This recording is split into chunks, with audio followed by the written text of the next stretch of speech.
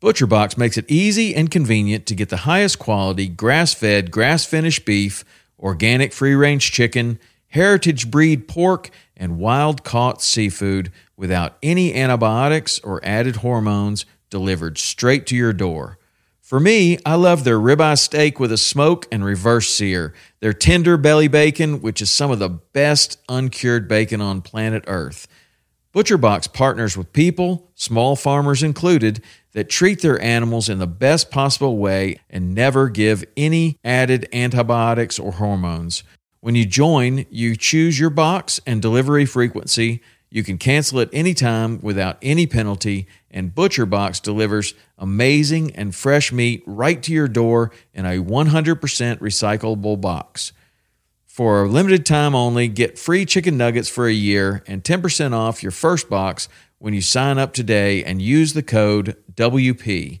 That's a 22-ounce bag of gluten-free organic chicken nuggets in every order for a year when you sign up at butcherbox.com/WP and use the code WP. From some of the best elk hunters in the world. We're across the canyon, pop up the other side, and the wind is right at my back and blows right into it. I cut him off and say, I'm the baddest one, not you. I love it, man. I feel like I'm super blessed to call myself an elk hunter. To beat them at their game, to get them within that bow range, convincing them that I'm one of them. You got to close that distance really quick on him. And if he's going to engage that much, that's a dead bull. Welcome to Western Contours Podcast, sharing experiences, providing insight, and looking for solutions to become better hunters. Whether you're chasing bugles over the next ridge, sitting a stand out east, this is about passion, pursuing our dreams afield, our lifestyle, the betterment of self and community, the enlightenment that comes from those moments spent in God's creation. Through these conversations, I hope you find insight, inspiration, education, and motivation to push beyond your limits. Okay, yeah. Good to see you, man. Good to see Thank you for sitting down with me. Do I need to put that on? Nah, don't worry about it. No, it's not too bad. It's not windy. We don't have the wind. Yeah. Good to see you, man. So, good to see you. We'll jump right in, dude. I was, the first time I saw you, I don't know if you remember this. I'm gonna remind you of it. We were at Northwest Mountain Challenge. You were walking in at Hoodoo, and I said, Dirk Durham, I love you, man. and I've always appreciated your attitude on the mountain, right? And it's always fun. And even through the frustration, it's always fun, right? Yeah. Dude, I watched the series that you guys filmed this year, and I got chills right now. And to watch that grind and understand, to some point, right, to understand where you were at mentally and to look back, and I saw it in the intro and I was like, oh, this is going to be an amazing film series. Yeah. And you look back in that intro and you say, that's elk hunting. And I watched a couple of them 2 or 3 times. Dude, it was, it was great to watch it, right? Because a lot of, and I'm not saying anything bad with it, but I'm saying it. A lot of YouTube or a lot of what we see is highlights. Right. And the way that you guys put that together, and Jason and Ryan's parts were great, but to see you grind and just persevere and push, it was phenomenal to see that, especially for people that are consuming it. And there's so many new elk hunters, and they got to see like the realism in elk and watch a guy that is, top shelf to so many of us, right? And just go out there and grind it out. It was phenomenal, man. And the mentorship that you guys are providing in that filming, dude, I had to say it. I had to get it off my chest before it's just phenomenal. How was that? How was that hunt, man? It just looked like an ass kicker. It was tough, man. I got my ass kicked. I would say, and we hunted New Mexico in 2020, and kind of the same grind, the edit you seen for the 2020 hunt. I don't know if you watched or not. Loophole put that together, but unfortunately, love those guys. But they put together like some really short, quick, fast-paced 10-minute films. Mm-hmm. So it looked like a phenomenal hunt. Right. But what you missed out is the grind, and that it was the same kind of a hunt, man. It was just grind and perseverance. And in 2020, man, I got pretty low a few times. Like, man, this sucks. we don't know what we're doing. Like, we thought we kind of knew a little bit of something about elk hunting, but man, it was so humbling and frustrating. It's like, well, okay, shake it off, because not every day is a 10. Not every year is a 10. Right. Most are about a solid 5, right? So you have to kind of remember that, and remember that how many times at the very end of the hunt things turn around. And that's exactly what happened for Lampers and Phelps. I'm just mad at myself. I'm going to be honest. I'm going to be mad at myself that I left at the middle of the day on the last day. I'm like, up into that point during the hunt, every evening was pretty sucky. We didn't hear any bugles hardly, if any. And a big storm was rolling in. Everybody says, oh yeah, you get a storm in New Mexico and get a little bit of rain, man, the elk really fire off. And it had actually been opposite. Anytime we'd get some rain, things would just shut right up. Mm-hmm. And I'm like, we got a big storm, it's an evening, I think I'm gonna go home and see my family a little earlier, give myself a few extra hours at home. But they were like, no, we're sticking with it.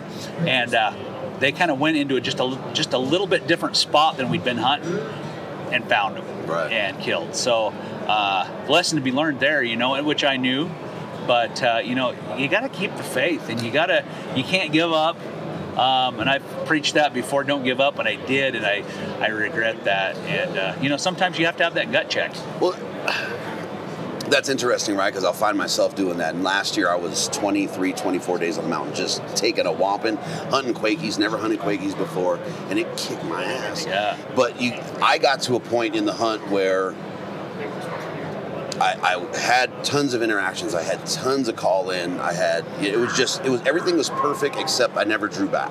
Yeah. Right? And I was in camp one night, and I was like, you know what? I'm going to go pound it tomorrow. I'm going to get after it. I know exactly what to do. I woke up the next morning, threw my boots on, and midway, man, through getting dressed, I was like, I missed the family. And I just was like, you know what? This was a great hunt. And I packed everything up and I drove, and I didn't have a regret in my head until maybe 8 hours into the 18-hour drive. And then I was like, man, should I turn around? And but there's something about getting back to your family that sometimes it just calls harder than that bull, man. It does. It's like, I gotta go.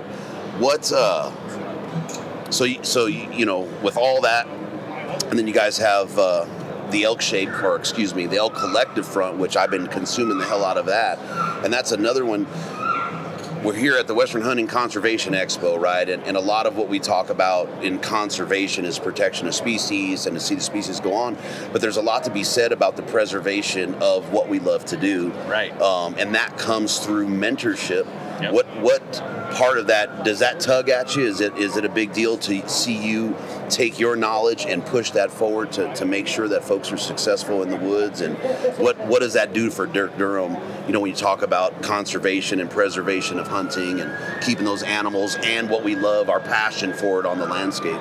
Yeah, I heard Will Primos once say it. He's somebody, I love his personality, and I've met him a couple times. He's actually like a genuinely good person. And he said one time, I seen him say on a film, he's like, if you can teach somebody to love something, they're going to want to protect it. And I think through elk hunting and sharing knowledge and education, I feel like the more people you touch and reach with that, the more people who's going to want to protect our hunting rights. Sometimes we take a bad rap, if we're sharing on social, if we're sharing on YouTube, if we're, maybe like something like the Elk Collective, people sometimes have some animosity, like, hey man, you guys are ruining elk hunting by getting too many people out there, and you're blowing up the hunting spots, and you're doing this and that. And we're always very discreet on our hunting areas. Like, we don't just say, hey, you should go hunt here or there. Right. We try to teach people how to go find it themselves. But we're not in this alone. We're in this all together, right? And hunter recruitment for a long time across the United States has been down, and a lot of it's through younger hunters. Younger hunters, we're competing with instant gratification of electronics, of all these other things, these distractions of modern life, and it's really hard to get those kids to enjoy something like elk hunting, because it's a grind, it's hard, but the reward in the end is so good. And if you can kind of teach people to maybe do it ethically and enjoy it, do it in a good legal way, and to do it to where they find some success, they can take their kids out, the kids start liking it, now we have more hunters. And as hunters, I feel like for so long I'm just going to say it, and I've kind of found myself prey to this too in the past. Like, we have these issues coming at us where anti-hunting groups want to take our rights for this, or maybe it's gun rights or whatever, and a lot of times as hunters, we're just like, we're not the kind of people who just like want to fight back or get organized or put our money where our mouth is or whatever it is. But I think the tides are changing. I think as hunters, we're starting to find our voices together, and that's what it has to. We have to be good together. We got to quit bickering on social about bow hunting versus rifle hunting, or you guys did this, or you guys went hunting private land and you should have been hunting public land, or what. Hey, in the end, we're all hunters. We're doing the same thing. We're doing the same thing. Yeah. We love the same things. Let's promote it. Let's band together. Let's push back when people try to take it from us. Let's be positive. Let's mentor people in doing things the right way. A lot of people are like, hey, you guys are getting all these new hunters in the woods, but we're trying to teach them the right way to do it, to show less impact. When I hunt, I try to be as low impact as I can because I want to come back and hunt those elk the next day. If you show people how to do it the right way, maybe they'll be less impactful as far as spooking the elk out of the country. If folks have to just kind of learn, like I did in the beginning, of just like trial and error, and like I'm going to do stuff and see if it works and scare things away, and I mean, it's good to learn from your mistakes, but nobody wins in the end by that. I mean, you're maybe spooking away elk other people could hunt. So, I think giving, this is my way to give back and like maybe share the things I love and hope other people will love it too and want to protect it. Did you ever think as a hunter you would be where you're at in terms of being one of the guys mentoring hundreds of thousands of people? I've never. You don't even think about it now, huh? I don't even think about it now. Like when you put it into that kind of words, I'm like, I kind of blush a little bit because I don't know about that. But well, I think people do watch. A lot of people watch the videos and hear me on the podcast, hear me talk, and they want to hear a message. But I've never, like when I was a kid, I could tell you get a little uncomfortable because you're looking at me and now you're like that. Yeah. Like when I was a kid, I always had such a passion for hunting, whether it was whitetail deer hunting with a rifle or bow hunting for elk.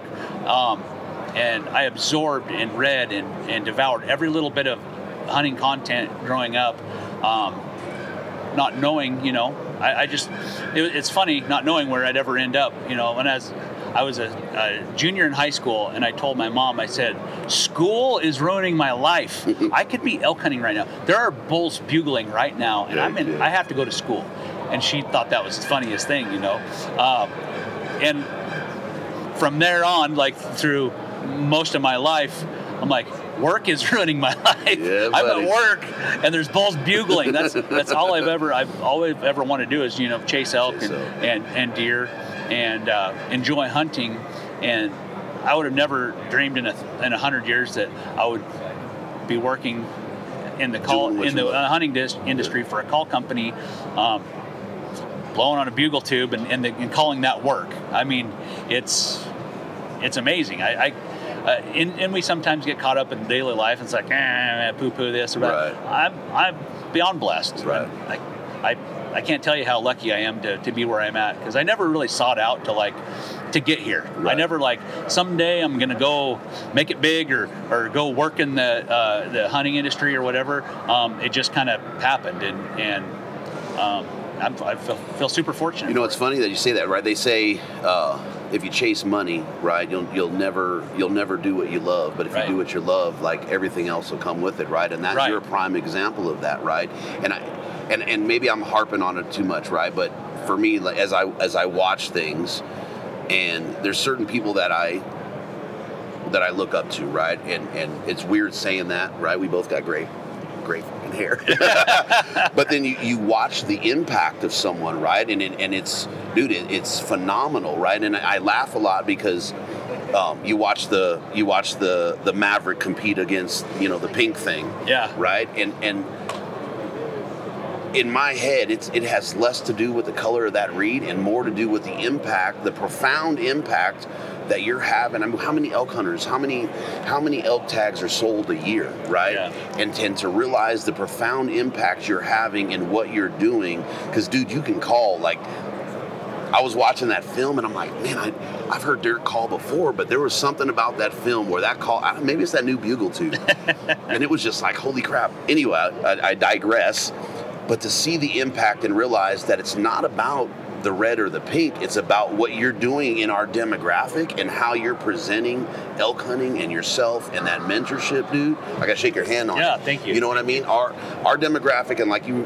kind of alluded to earlier, it's quite divided, right? And to see people that don't even realize that they are doing this, dude, it just, I got the chills again. It's phenomenal to me. And that's one of the reasons that I started my podcast, because it was just like, there's so much divide, and I think a lot of it, we focus on backstraps and horns a lot, right? And we don't look at the personal aspect and the people parts of it and how impactful it can be. So I commend you for doing it, maybe not knowing you're doing it, but you're doing it. Right, it's just, I love it, man. I love it. I respect the hell out of you, for doing what you're doing. And I'm kind of team purple, but I'll always be team red. Charlie needs all the all the love he can get. That purple reed of his, that thing, it's a great diaphragm, but you have to have some lungs to be able to blow that. But like some of the cow calls you can get out of that thing, are incredible. Yep. So we give him a hard time. I'm like, man, we should market your reed some more, just because. But he's Charlie's funny. If you know him very well, he's like in our little group messages and stuff that we have. We go back and forth. He talks a lot of trash. He's like a keyboard tough guy, right? Talks a lot of trash. But man, in person, he's like super quiet, very reserved, and he's great at these shows, but he gets so uncomfortable in crowds, and it gets a lot of anxiety around a lot of people. But I wish he would kind of open up a little bit, because I got some funny ideas to do some marketing for his call. But I tried to get him on, and he was like, "Oh no, man." Oh no, man. I'm like, okay, I'm gonna get you at some point. But yeah, you're right. That call is, I really like it. The softer latex.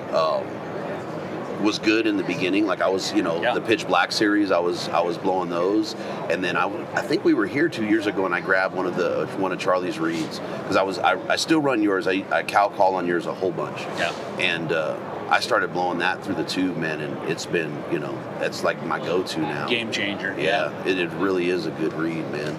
But yeah, like our marketing, we try to make it fun and lighthearted.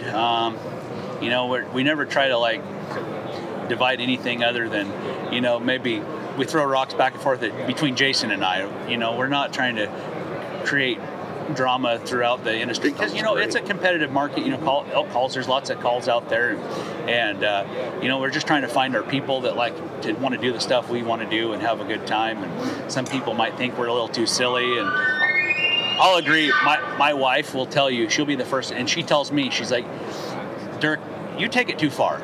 And she has to kind of rein me in sometimes, because I'm like, oh yeah, because I got a weird, funny sense of humor, and she's like, okay, you just need to back off a little bit. You say that, right? But it's actually nice to see, because we take ourselves so seriously, right? So I mean, for me, like, I've never seen anything that was, I'm pretty bad, right? It wasn't nothing ever off-putting, but I'm probably extreme, I'm way down the hill for most. But it's nice because we just take ourselves too GD seriously, man, Oh, yeah. And it's nice to see it come in, and you guys are a successful call company. Jason brought you on, and I mean, it's the best call there is.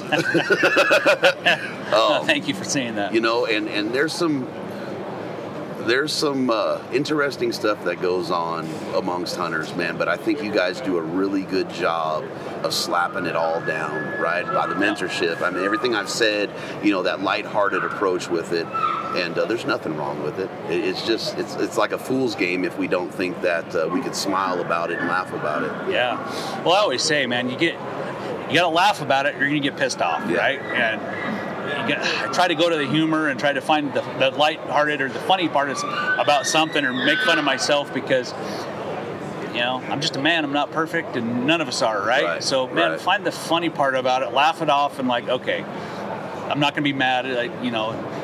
There's too many things to get mad about these days. If you focus about all the politics and all the negative and the divisive stuff going on, man, it's crippling. And a lot of people fall prey to it. And I try not to, and I sometimes fall into it too. And like, okay, I gotta turn off the Facebook, shut off the social media, look around, go out and socialize with people, and people everywhere are good. There's just good people. And on a daily interaction, if you can get out in public, how many times do you have any issues with people? Hardly ever. When you consume all the crap. On both sides of the aisle, it don't matter. There's just good people everywhere. Yeah. So, I just got to remember that. And then I try to laugh about the silly shit that makes me laugh. And some of it, people are like, that ain't even funny, but... It's funny. Yeah. It's just funny to the right people. It's a small handful of us. Right. I fell victim to it, man. With all the crap going on, I had probably 7 or 8 months. I didn't want to do anything. Yeah. I was like, I was in Southern California. And that was primarily because that's where we were. That's where work was. Yeah. And you want to talk about being in the mix of all the crap. It's unreal, man. It'll play on your psyche like you wouldn't believe. I hit September, and it was just like, I'm never going back to that. Yeah. I can't do it anymore. Yeah. But yeah, I'm glad. I'm glad you guys take the approach you take, man, and it's phenomenal to see the growth. How's it been under the Meat Eater umbrella now? How's that translated? It's to you good. guys? We went from a very, very mom and pop operation, very little planning. Most businesses operate like real business. Like, okay, let's have marketing plans, let's have budgets, let's do, let's have our shit together. Well, man, it was like a hey, Phelps, you want to do this? Sure, let's do that. Hey, you want to buy this? Yeah, let's buy that. Hey, you want? It was just like a day-to-day bounce it off ideas. We didn't plan too much further than a week or two. Honestly. But I feel that's super great to be able to do that, because as the year goes by, different things are a topic or in people's heads. So it's easy to react quickly whenever you get an idea to do something. So I love that. And we still have a lot of that kind of autonomy as far as, the freedom to do those kind of things. But it's more corporate structured. We need to have our budgets. We need to have our marketing plan for the year. We need to have all these things. But those guys at Meat Eater, they're just like, hey, you guys know, we don't know how to build calls. We don't know how to, we're leaving that to you guys. We're going to give you better tools to accomplish the mission, better accounting tools, better tools to track inventory, to make sure we order enough inventory, all these metrics to measure what we've done, what we could possibly do, analyze everything. That's really important, because we always kind of thought, I think this is working, and to have those kind of tools to see what to show on paper, oh yeah, that is working, and then quantifiably turn around and react to it. That's been really, really good. So I think Steve Rinella, he's like, we are a corporation. He's like, but I'll be damned if I want it to feel corporate. He was very passionate about like wanting to keep a small company feel, because he don't like big corporate type stuff either. So it's been good. It's good. Yeah, it was crazy to see the difference, right? And that's all I've really used is Phelps calls. But to see where it was at, and then boom, there's this, boom, there's that. I'm like, oh, there it is, Yeah. But it's nice because there's all these ideas brewing, and I'm sure in your head and Dirk's or in Jason's head and whoever else, and then they get to become fruition a lot faster through, through that change there. And at first I was like, no, you know what I mean? No, don't do it, don't do it. And then I was like, man, who gives a shit, right, about what I think? And I'm just talking to you. And I was like, oh, man, I don't want to see this, because I didn't want to. Right. That was one of the things that I loved about Jason and the company, was that it was this dude just started something out of passion. And and who gives a fuck about my opinion, but I was scared that it was going to lose that mom and pop or that family type feel to it, right? And I haven't seen anything but just gold coming out of the Think Trust since, man, and it's been pretty cool. And then listening to that metal tube, it's like, holy crap. Yeah, that thing crushes. It's so loud.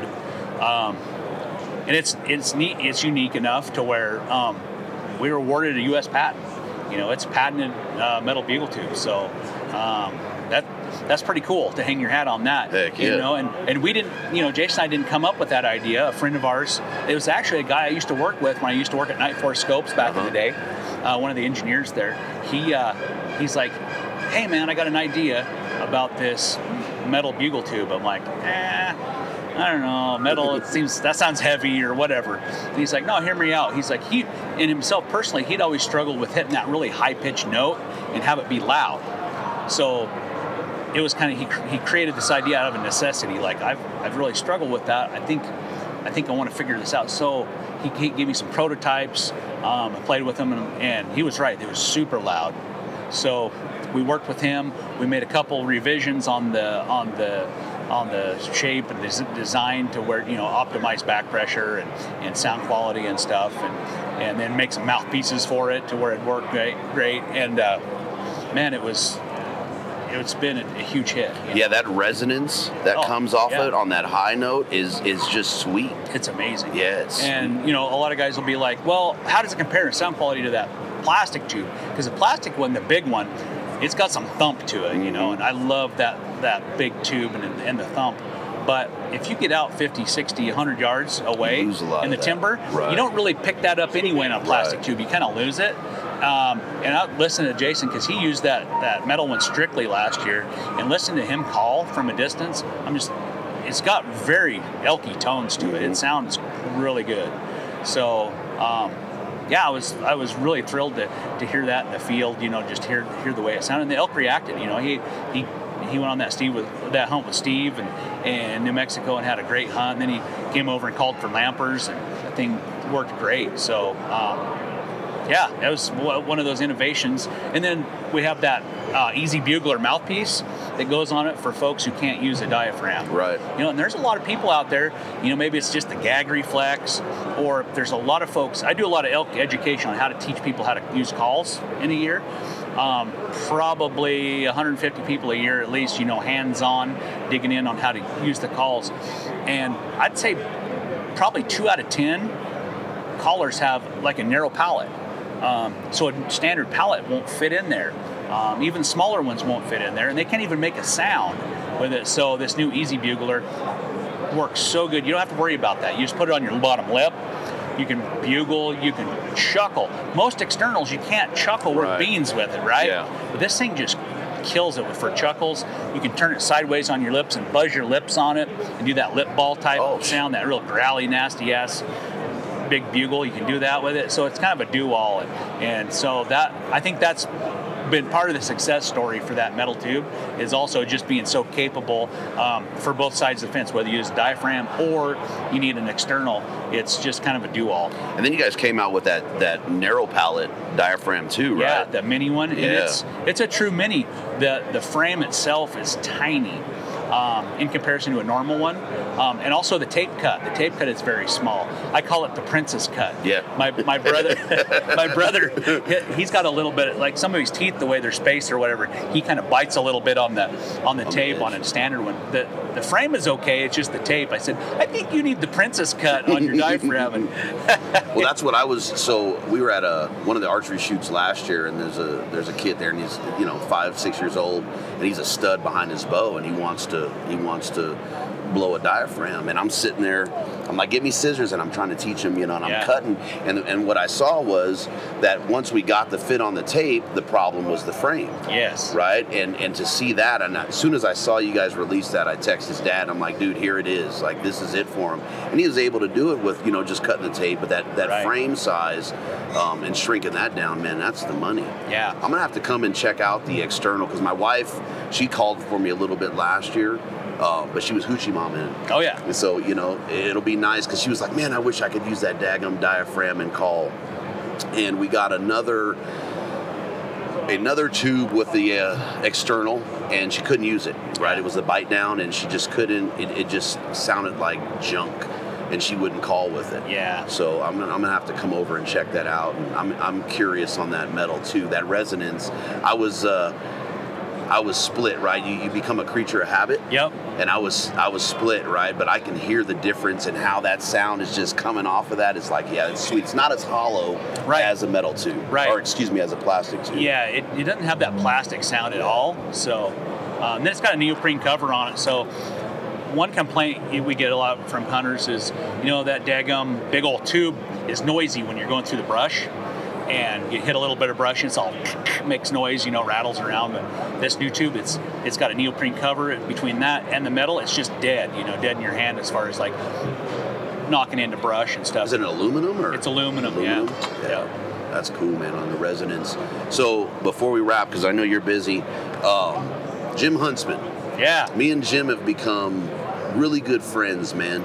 I love that guy. That is a salt of the earth. Yep. Truly drinking seltzer. we go back and forth a lot, man, and I know you guys hunt. Jim means a lot to me now. He's just a good dude. So let's talk a little bit about Jim Huntsman and the kind of gentleman that he is. He's one of my favorite people. He's kind of got that unabashed approach to his opinion and like being a masculine man, right? He takes pride in being a man. He's a Marine, he fought for our country. He's a man's man. Yes, and sir. He's funny. He gets my sense of humor. We can talk. Well, it don't matter. I mean, I can pick up the phone and call Jim and just start rattling about this or that. And before you know it, oh man, we've been talking for an hour and a half. I got to get off here. I'm sorry, Jim, it took up all your time, but man, I love that guy, and I love what he's doing on his podcast. He's doing some great things there too. Yes, he is. He's I don't know if I'm supposed to say this. He's writing a book. Yes, he is. And I got to read the first chapter. Did he send that to you? Yeah, he's been posting bits and pieces of it too. Yeah, and we're all our own worst critic, right? And he's just like, I don't know, man. You think I'm like, it's great. Yeah. It's kind of like something that it's on a lot of our minds, as strong men or strong, we're masculine men. What is it? We're toxic masculinity. Yeah, toxic. There's a lot of that toxic masculinity running through my bones, because I'm proud to be a man. That's right. And I'm proud that women are women, and they can do so many more things than I'll ever be able to do. There's so much better at. A lot. I just suck at a lot of things, and I can appreciate about the greater sex, as they may say. But anyway, Jim.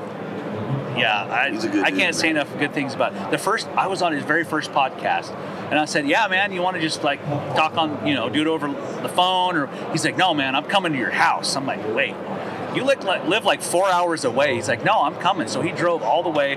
That's when I lived up in BFE, Idaho, up in Orfino, up in the woods. Uh-huh. He come up there, and we sat down there, and I don't know, we met for lunch first, and we had a couple beers and had some burgers, and then we did the podcast, and I immediately knew Jim's my kind of guy. I like that guy a lot. Yeah, he's a good dude, man. So we've been doing these co-episodes for I think 2 or 3 months now, and we had talked about it. And same thing, right? You just have that energy together. And we had talked about it for months. And I go, dude, we keep saying it. Let's just do it. And I've done a lot of episodes. And those are some of my funnest episodes, is when we get somebody else on and we just get to rant and piss and moan. You know what I mean? But to see the impact, and the reason I bring Jim up is to see the impact that he's having across the board, right? Yeah. And just the things that he's talking about and passionate about and how he's pursuing that. It'd be a disservice to sit down with one of, what he considers one of his best friends and not bring him up. You know what I mean? He's just a good dude. We love you, Jim Huntsman. He's just a good man. Yeah, I like him a lot. That guy is something else. And he's stuck up in I don't know, how's his snow doing? You know how snow is? Man. He was FUBAR for a bit. He was. I like, Jim, you need a bigger tractor. Dude, he's like, we were podcasting, or supposed to, and he's like, look at this, man. And he's, driving up the drive, and it's 4 foot of snow. And he's like, dude, I don't know if I'm going to make it tonight. We jumped on to do it, and he's like, I got to go. And then I think we were on for 20 minutes, and he had to jump off. And we ended up doing it. Something was falling. Oh, wow. Something was going down, but yeah, Jim's a great guy, man. I feel bad. we went bear hunting last spring, and we've been planning this bear hunt for quite a while. And he's like, man, I'm really sorry, but I just sold my house and I got to move, but you can still come up and go bear hunt. I'm like, dude, you don't have to do that. I'm like, I know what it's. I had just moved within the last year. I'm like, I know what you've got to move mountains to get moved. I understand. We'll do it another time. He's like, nope, I need a break. The missus, she's not real happy right now. He's like, I need a break from this moving. I got to get out in the woods. So we went up and we hunted bears, and of course, everybody says baiting bears is cheating. Those people have never hunted bait before. I mean, the bears come in when you're not there. A lot of times at night, so we didn't connect on bears. But what we did, man, we sat around and bullshitted around a campfire and giggled like a couple little schoolgirls and talked elk hunting strategies. He showed me some of his elk hunting spots, bounced some ideas, and we kind of talked strategies and different things. And man, it was a great trip. And we didn't even see a bear. Heck yeah. But that's the kind of guy that you could do that with, right? Because you could share camp with a lot of folks, but it's those kind of folks that make a hunt. Yep. Right? No matter the tag notched or not, at the end of the day, it's who you're sharing that camp with. I think that, at least for me, that stands out a lot of times more than the hunt itself. Yeah. It takes a special person to be able to spend a whole week. Yes. Or 10 days even in the backcountry. Try a month. Yeah, or a month. I mean, tempers flare. There's emotion. It's an emotional roller coaster. Hunting is emotional. I mean, there's so many lows and so many highs, and the lows get low sometimes. Yes, sir. And sometimes personalities conflict, and to be able to find somebody that you truly find as a friend at the end of something like that, and admire. Yeah. That's a special friend. That's a special person. So at the end of that hunt, I mean, that's your, you know what I mean? That's your people. And I've heard you say that too, right? I just do me, and I'm going to find my people will find me. That's what it is. Yeah. And that's one of the perfect ones right there. Well, I won't keep any more, man. I appreciate it. I appreciate you sitting down. It's always a pleasure talking to you, man. It was fun. It's great to do it looking in the eyes. Yeah. Thank you for what you're doing for the community, and man, keep at it. And well, thank you for the podcast, putting these out. I mean, it's good. It's building our tribe as hunters, getting people together and finding like-minded individuals and spreading that good positive message. Yeah, this is the best place for it, man. Yeah. Thank you again. I love this place.